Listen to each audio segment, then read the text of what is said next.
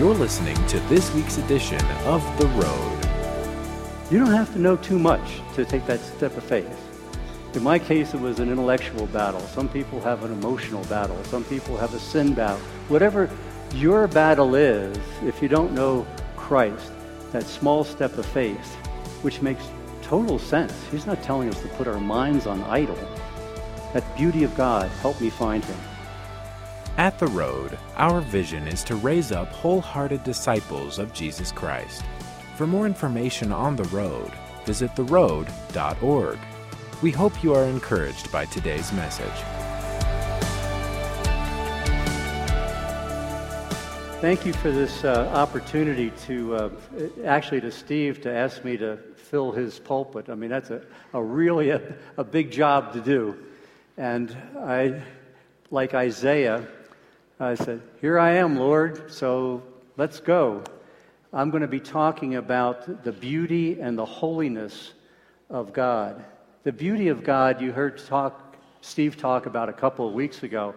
That really resonated with me because 3 decades before, it was actually the beauty of God that brought me to him. It wasn't a preacher, it wasn't a radio sermon, it wasn't another Christian, it wasn't a pamphlet, it wasn't anything. It was a direct connection with his beauty, and I'm going to tell you about that today. But beyond the beauty, there is the holiness of God.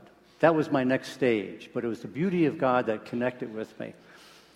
It was December 28th, 1978. Harbor Freeway, Los Angeles. I'm sure some of you can imagine in your mind driving into downtown LA in those days with this 2,000-foot layer. I see all the head shaking of smog hanging over the city. And right above it, though, was the San Gabriel Mountains. Crystal clear, azure blue sky, just beautiful.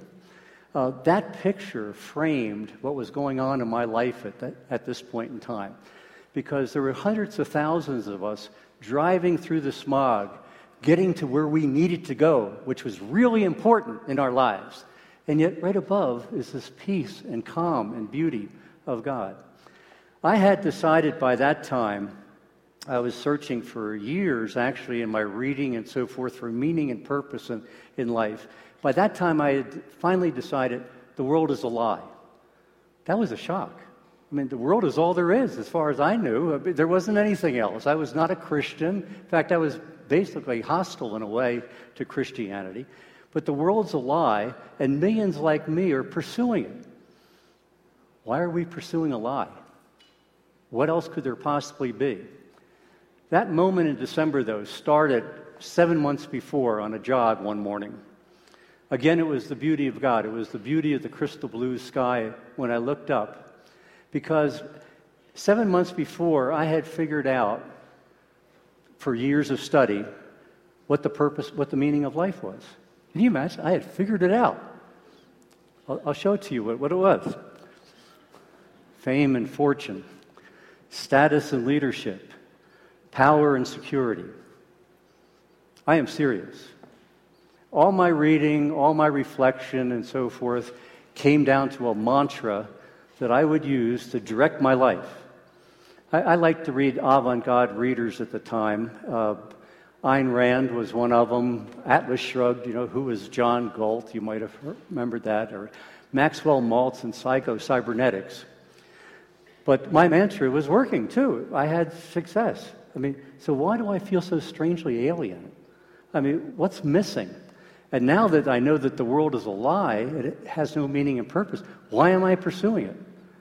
I was in trouble. I needed an answer. And I'm one of those kind of people that need an answer before I can do anything. So I'm out jogging this May morning, seeing the sky, and I look up and I said, oh yeah, God. What a thought, God. Well, maybe I'll cover my bases and add him to my list. That's how I thought about it. There had to be holes in my fame and fortune, status, leadership, so forth. So I add God to the list, and now little did I know, you don't add God to the bottom of any list without consequences. Well, to my utter shock, over the next few months, my life started falling apart. I didn't necessarily put all that together at that point in time. I remember the next day, my secretary lost a deposit check to make payroll that Friday. My major customer canceled a big contract and wanted his deposit back. And worst of all, my Jaguar was stolen. Can you imagine? I was relating this story to a business executive with whom I'm having a meal. And he was a Christian. I had no idea. I didn't even know there were Christian business executives. I mean, that's how naive I was about this whole thing. I thought they were another... My father-in-law used to say we belonged to a cult in California, so I thought Christians were like that. I was leery of anything Christian. But he was different. I mean, not only was he an excellent businessman, he was also philosophical and liked to talk about meaning, deeper things in life, and so forth. And he talked to me about a book of a Christian philosopher by the name of Francis Schaeffer. The book was The God Who Was There. He said, have you ever read Francis Schaeffer? No. I necessarily wouldn't. He wouldn't be on my reading list at all. And he said, well, he might be able to introduce you to this God you said you added to your list. Caught my attention. All right. Well, I'm certainly open to understanding some other person's perspectives. So I started reading this book. Schaeffer connected with me right away, philosophically. He talked about nothing makes sense without truth, absolute goodness, and absolute beauty. Truth, goodness, and beauty. Otherwise, nothing makes sense. Because otherwise, everything is equally valid. All beauty is equally valid. All values are equally valid. If everything is equally valid, then nothing's valid. No wonder the world's a lie. No wonder the world's a mess. No wonder there's total confusion all the time. There has to be something outside the system. If there's nothing outside the system, there's no anchor. There's no place to start. So this started helping me with the world is a lie problem. Schaeffer connected with me on science. I'm a science type of guy.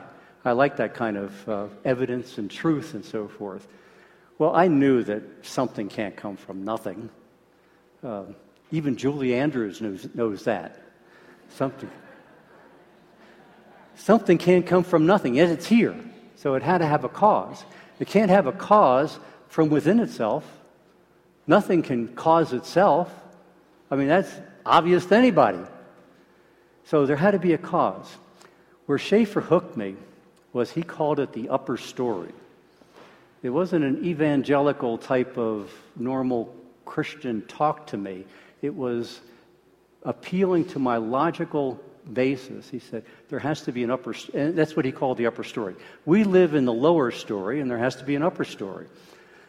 So that freeway moment in December, when I saw the smog line above, hovering along Los Angeles and so forth, and the San Gabriel Mountains, that was a perfect story for it. We live in that lower level, in that smog line, and we're recklessly pursuing everything there, but just looking up into the upper story in this infinite blue sky just sent chills all over me. I didn't know what to do with it, because I knew by this time that absolute truth, goodness, and beauty had to exist and could clean up everything if we could acknowledge it. So that beauty in the upper story really got to me. But how do I get there? I mean, what's this upper story all about? Schaeffer again. That's where God exists. God created the lower story and then enters into his creation. He enters into the lower story. And he does it through Jesus Christ. Jesus Christ is God's agent. Never heard talk like that before. I mean, I always heard religious talk. I thought Jesus was a religious leader. I never heard him talk in terms of being a creator and entering human history and being a God-man and so forth. That was totally foreign to me. But he made total sense. And how do I get there, though? I have to accept this whole new paradigm of thinking by faith. Well, that's scary. I mean, I'm not going to be religious. You know, I kept on telling myself, I'm not going to be religious.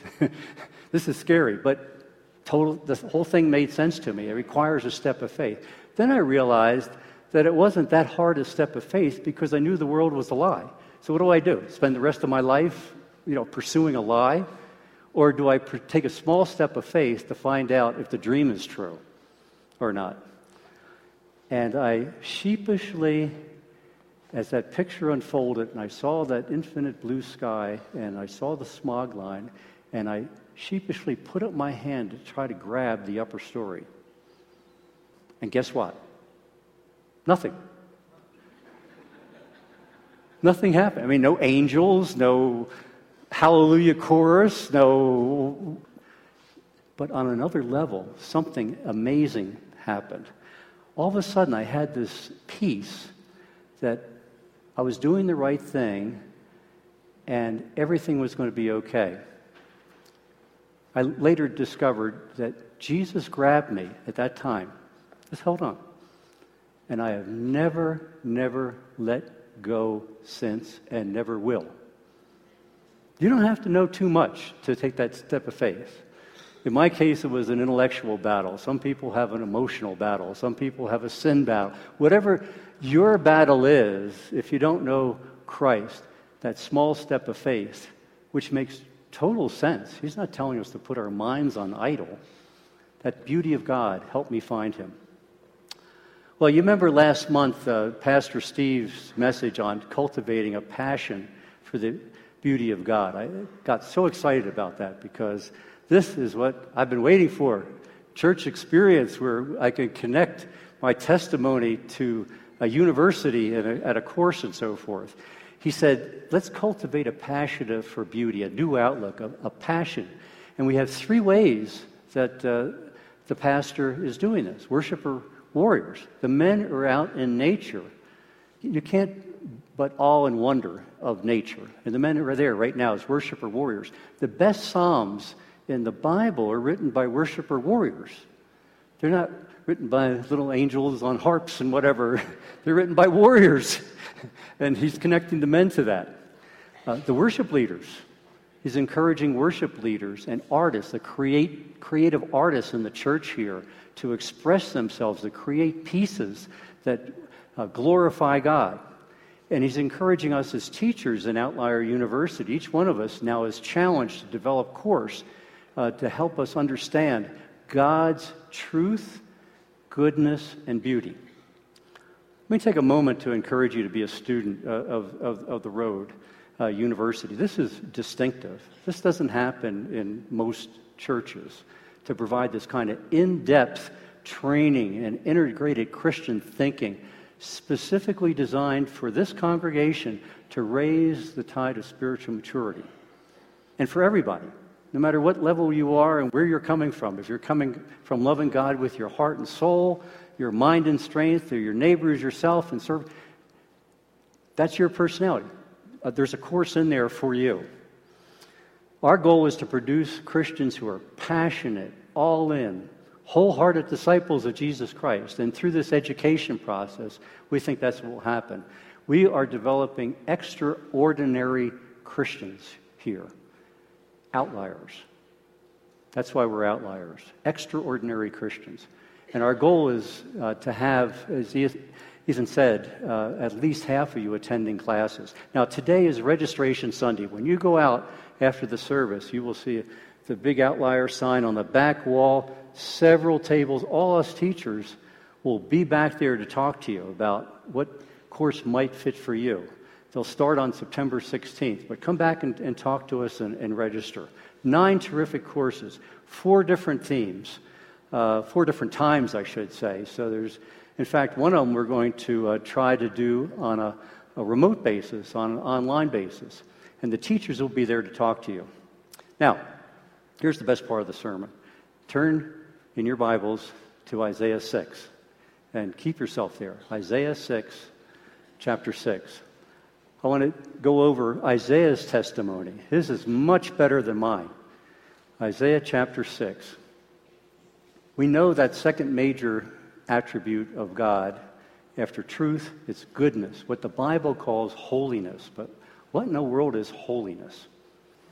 Well, whereas beauty is the physical manifestation of God's perfection, holiness is his moral manifestation, his moral perfection. Morally perfect, absolutely pure, set apart from anything that isn't pure, which we call sin. When we focus on God's holiness and his beauty, just like what happened in my life, pressures just start disappearing. That muck and so forth starts going away because we're focusing on something much grander, much more comprehensive, much more absolute. This will happen for you too.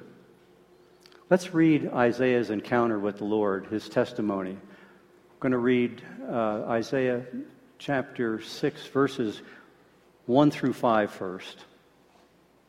In the year that King Uzziah died, I saw the Lord sitting on a throne, high and lifted up, and the train of his robe filled the temple. Above it stood seraphim. Each one had 6 wings. With 2 he covered his face, with 2 he covered his feet, and with 2 he flew. And one cried to another and said, Holy, holy, holy is the Lord of hosts. The whole earth is full of his glory. And the posts of the doors were shaken by the voice of him who cried out, and the house was filled with smoke. So I said, Woe is me, for I am undone. I am a man of unclean lips, and I dwell in the midst of people of unclean lips. But my eyes have seen the King, the Lord of hosts. Just imagine seeing the Creator, even if it's in your mind's eye, seeing the Creator, the King of the universe, sitting on a throne, angelic beings, seraphim, surrounding him and leading worship. And they rock. I mean, so much so, the doorposts are rocking, it says. James and Anna, maybe you guys ought to consider growing some wings.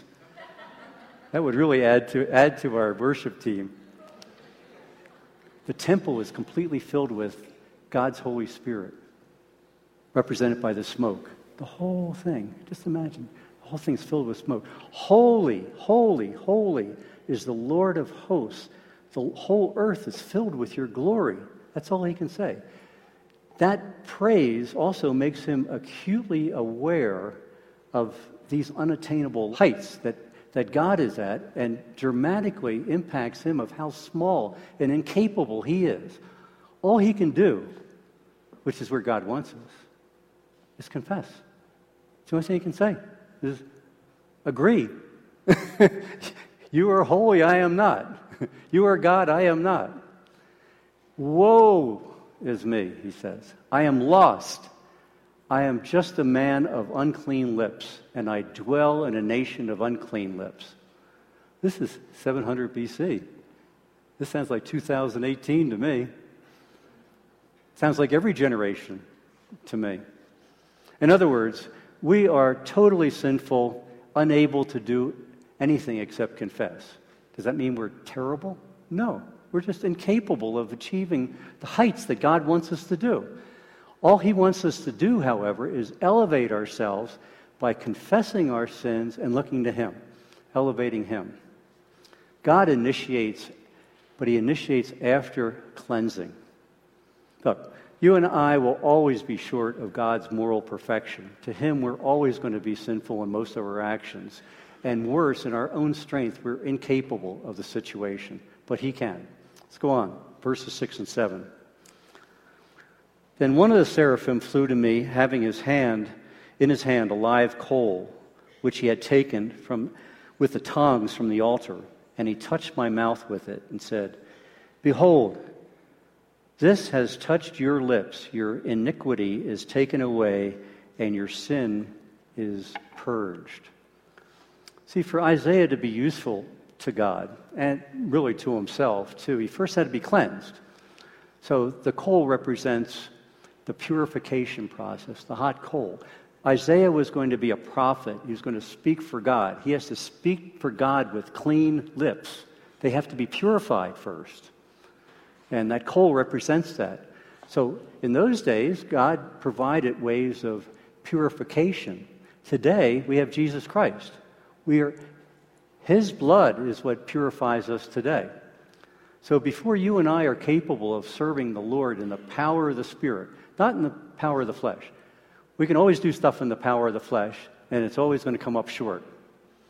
But if we do things in the power of the Spirit, we first have to be His agent that way, we first have to be purified.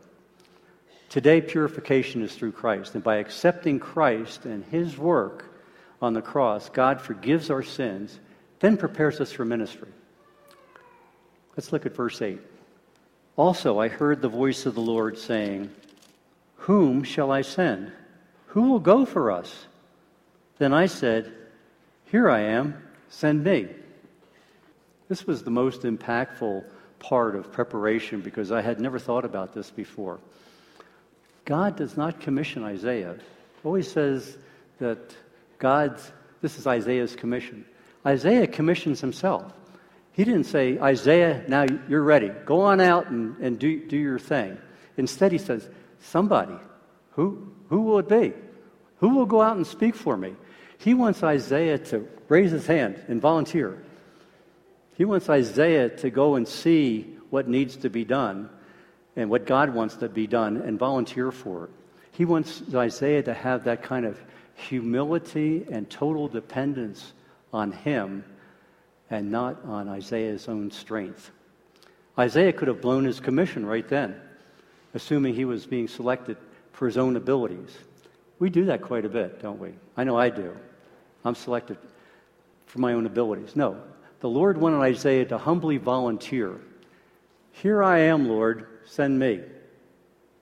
How many times do we desire to be commissioned for a ministry and think that we're talented enough, smart enough, good-looking enough, pure enough, whatever, Christian enough, knowledgeable enough, ready for this? But it doesn't happen that way. God wants us to serve, but in His way and in His timing. See, character is more important to God than ability and giftedness. Character. Our character might not be ready. It still needs to be molded. It still needs to be developed. Maybe there's unconfessed sin in our lives that we can keep it quiet. Nobody knows about it. He does. So He waits. And He'll send things into your life and allow things into your life that might nudge you a little bit. I got to deal with that one of these days. Deal with it now. Well, now we're ready to serve. Now He's ready to serve. And not quite yet. He has to say, "Here I am, Lord, send me." Now let's finish this one section up in verses 9 and 10, Isaiah 9 and 10. And he said, "Go," now he gets his marching orders. "Go and tell this people, keep on hearing and do not understand. Keep on seeing but do not perceive.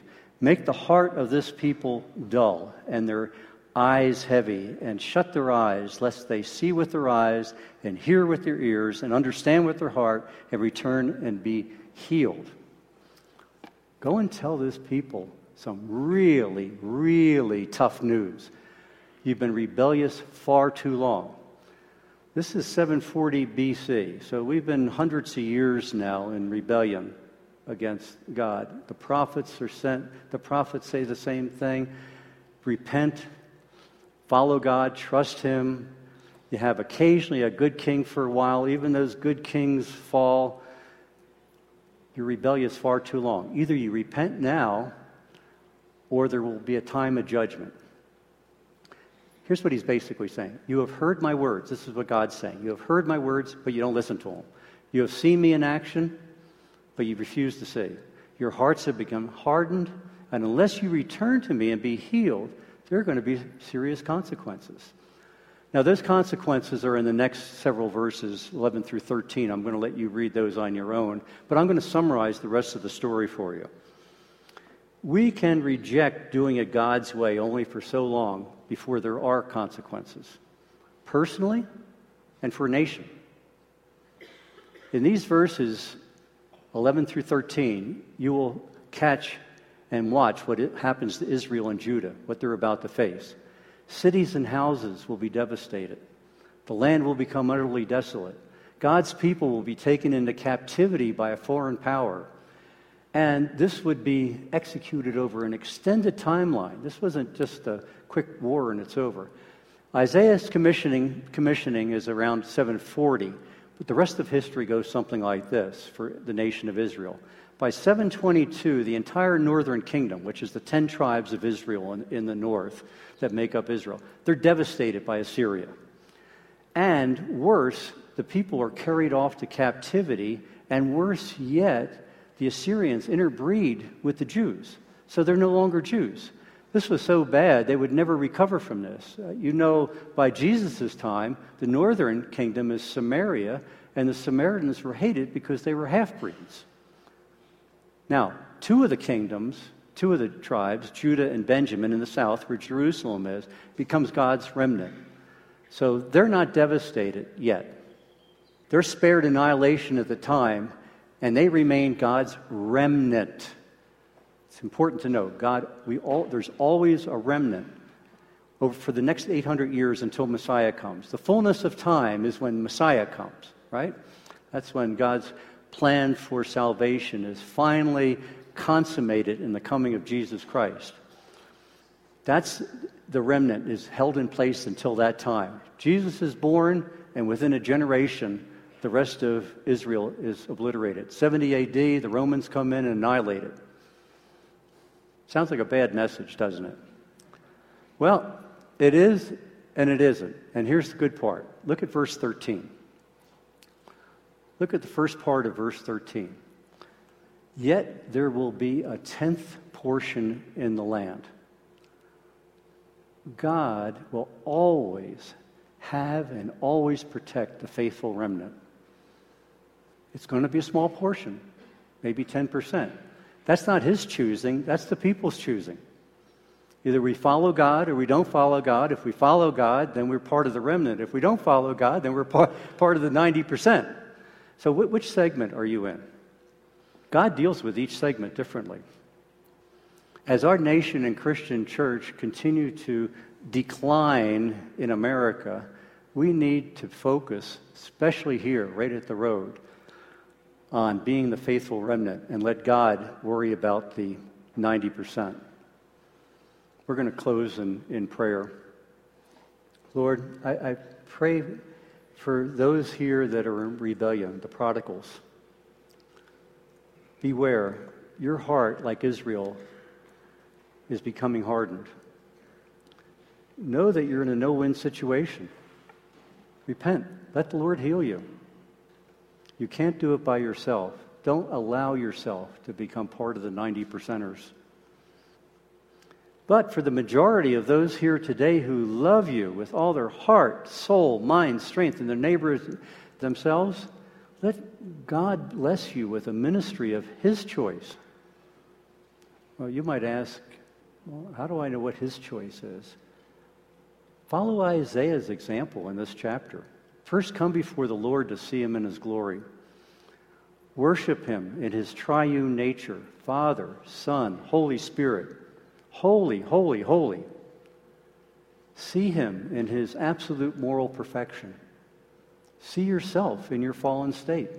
Acknowledge your sin and acknowledge you are incapable of dealing with it and this problem by yourself. Ask God to purify you. For Isaiah, it was the burning coal. For us today, it's the blood of Jesus. Wait on the Lord for your calling, but be actively listening. It may come in a small, still voice. And don't tell God what you're going to do for Him. Let Him tell you, and then respond, "Here I am, Lord, send me." Don't go it alone. Let Jesus take you there, and do it in the power of the Holy Spirit. Amen. You've been listening to The Road. We hope you have been blessed by today's message. To connect with us further, visit theroad.org. If you are walking through a difficult time, we want to pray for you. Go to theroad.org, click on the Ministries tab, and go to our prayer page to send us your prayer request. Thank you for tuning in today, and be sure to listen to the next edition of The Road.